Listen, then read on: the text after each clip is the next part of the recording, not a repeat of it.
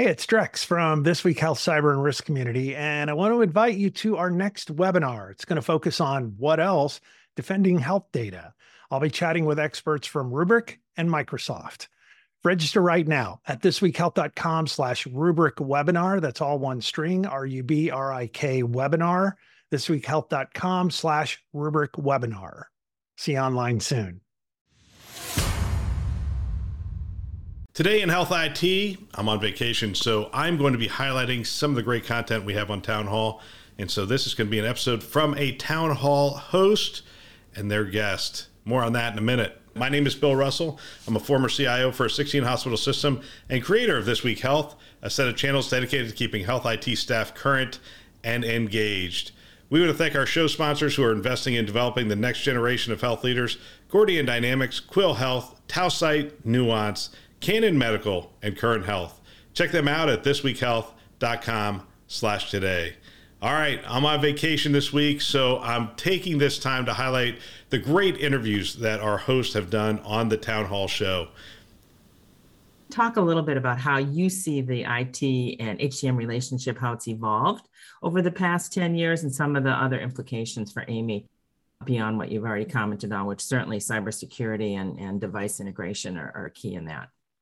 Back when I joined Children's Health, I took on the HTM Biomed department, and that was incredibly useful to both the technology team and the HTM team, and it really helped accelerate a lot of the integration as well as the cyber oversight.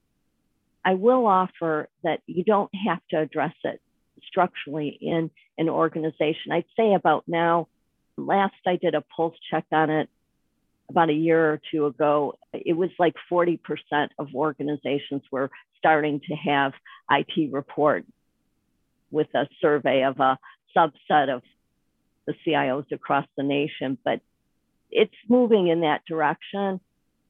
I will offer, regardless of how it's structured though, you really need to meet frequently.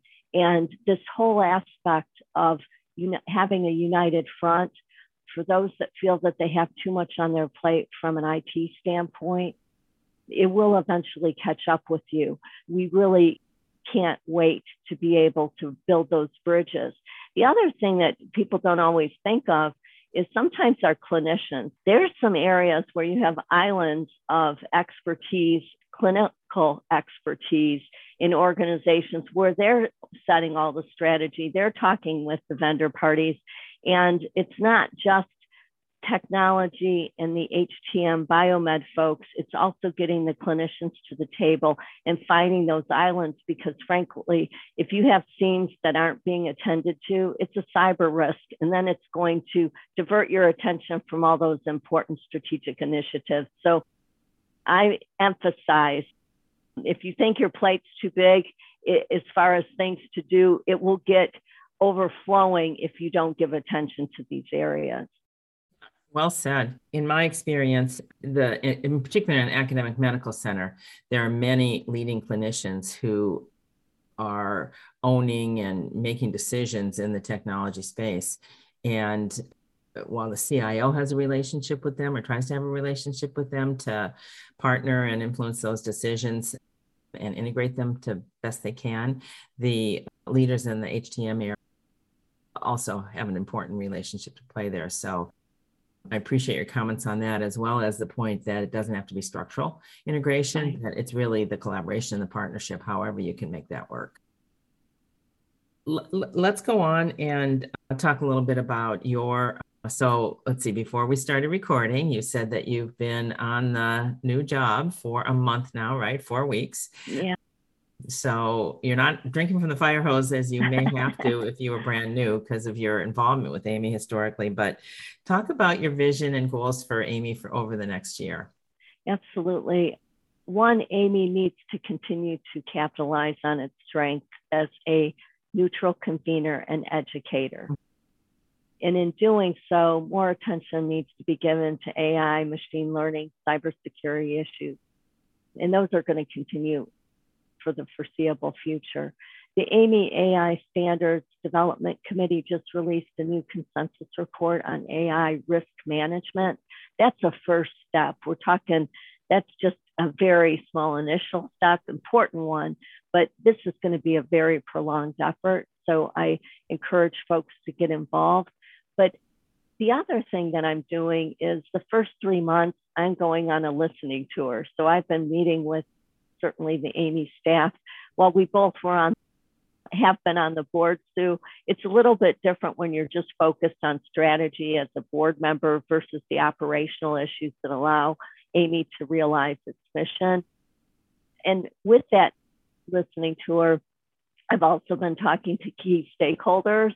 So I'd offer to you that I'd love to see your thoughts around AAMI and what we need to be doing, because while I have a perspective based on my board engagement, I am finding there's nuance to whether something is successful or not. And also in some cases, there's just basic operational things that could, let's say, take strategies lunch. So we gotta be in a position to address those. I'll also be taking time this June at the AAMI Exchange in San Antonio to get to know our greater community. I'd love for folks to stop by and say hello, and I'd love to hear their thoughts as well, because it is shaping the direction. We're about to refresh our strategy over the next year, and I believe there's more we still need to do with the current plans, but I'd like to extend those and really refine them for the next 2 to 3 years. Fantastic. So keep checking back for more of these great interviews. I'm going to be returning from my vacation on August 8th. We did pre-record some Newsday episodes, so every Monday you're going to have a new Newsday episode, and then we'll be dropping these interviews until I return on August 8th.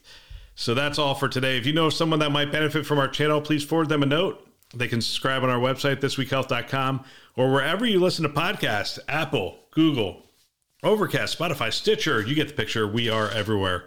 We want to thank our channel sponsors who are investing in our mission to develop the next generation of health leaders: Gordian Dynamics, Quill Health, Tausight, Nuance, Canon Medical, and Current Health.